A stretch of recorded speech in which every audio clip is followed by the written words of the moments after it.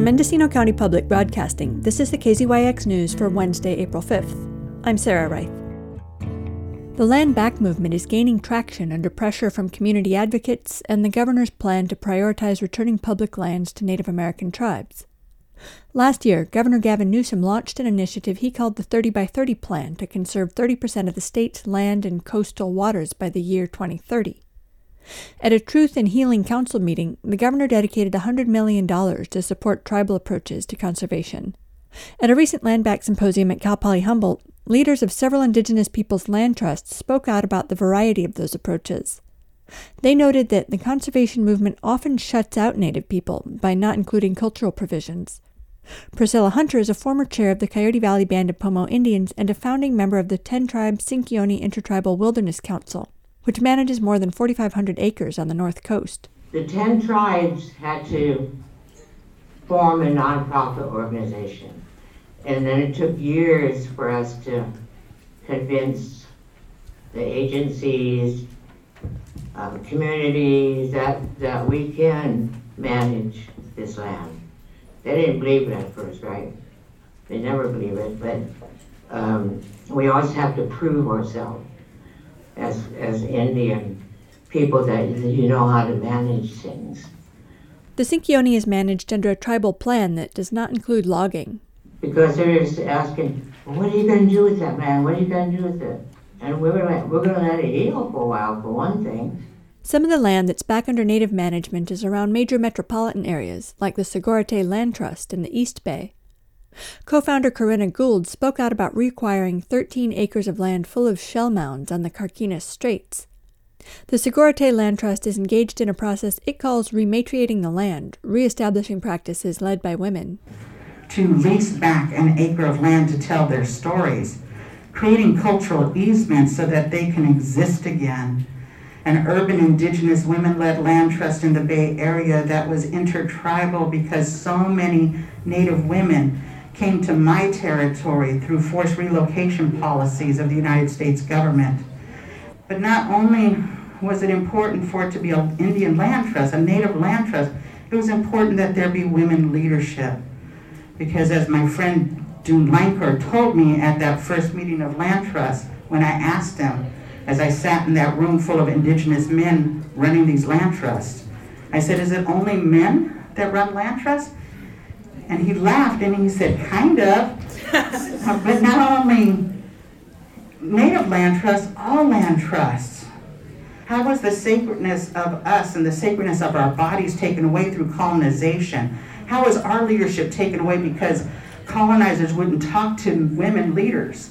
How does that happen, and how do we come back, as we're all facing climate disaster, back into a relationship where there's matriarchal leadership? Trina Cunningham is the executive director of the Maidu Summit Consortium, another indigenous-led land trust in Plumas County. She spoke about how her work in environmental organizations taught her the importance of preserving cultural practices as well as the land. It took me about 2 years into the process to realize that, they're talking about black-tailed mule deer and cottonwood trees, and Audubon was, the local Audubon Society was very involved in the process, so they were talking about different bird species and stuff, and I was like, well, what about us? You could consider us an almost extinct species if you want to go that route, and so at that point I went that route. I said, we need to be on this land again in the way that we were meant to be. If you want to think about it in those terms, we are almost extinct. And then it became a realization that conservation easements were just supporting the colonial paradigm. Peter Colby is a program director with the Western Rivers Conservancy, a conservation organization that's not a land trust. He spoke about the level of financial and bureaucratic sophistication required to put 50,000 acres of land in the Klamath watershed into Yurok hands. One of the things that we dealt with at the outset of this project is that there's generally very little or no acquisition funding that's specifically for tribal purchases.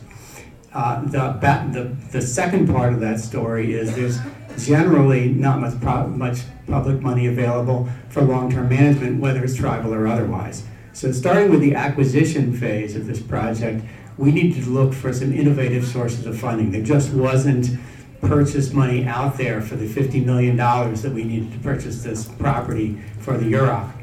Colby said the project was eventually funded with a combination of Clean Water Act funds, tax credits, and carbon credits. Gould finished with a few reflections on agricultural easements. Or they have a lot of them in California, as you know, because we apparently, love cows here or something, but so they're allowed to run all over our sacred sites and destroy all of our waterways and stuff like that. Not that I don't like a good steak every once in a while, but these ag ones, these easements, right? This allows us from actually tending to the land the way that it's supposed to, and putting in our relatives that are supposed to be on that land to begin with, and to re-nurture that land and to revitalize that land in that kind of way. And so then we have to sit it out and wait. But like I say, we've been here forever. We're not going anywhere. My grandchildren are growing up on this land, and so they'll do it when that Williamson Act is done. And so the most important thing to do is to get that land back into Indigenous hands so that we can begin to dream and do that work again. For KZYX News, I'm Sarah Wright. For all our local news with photos and more, visit kzyx.org. You can also subscribe to the KZYX News podcast, wherever you get your podcasts.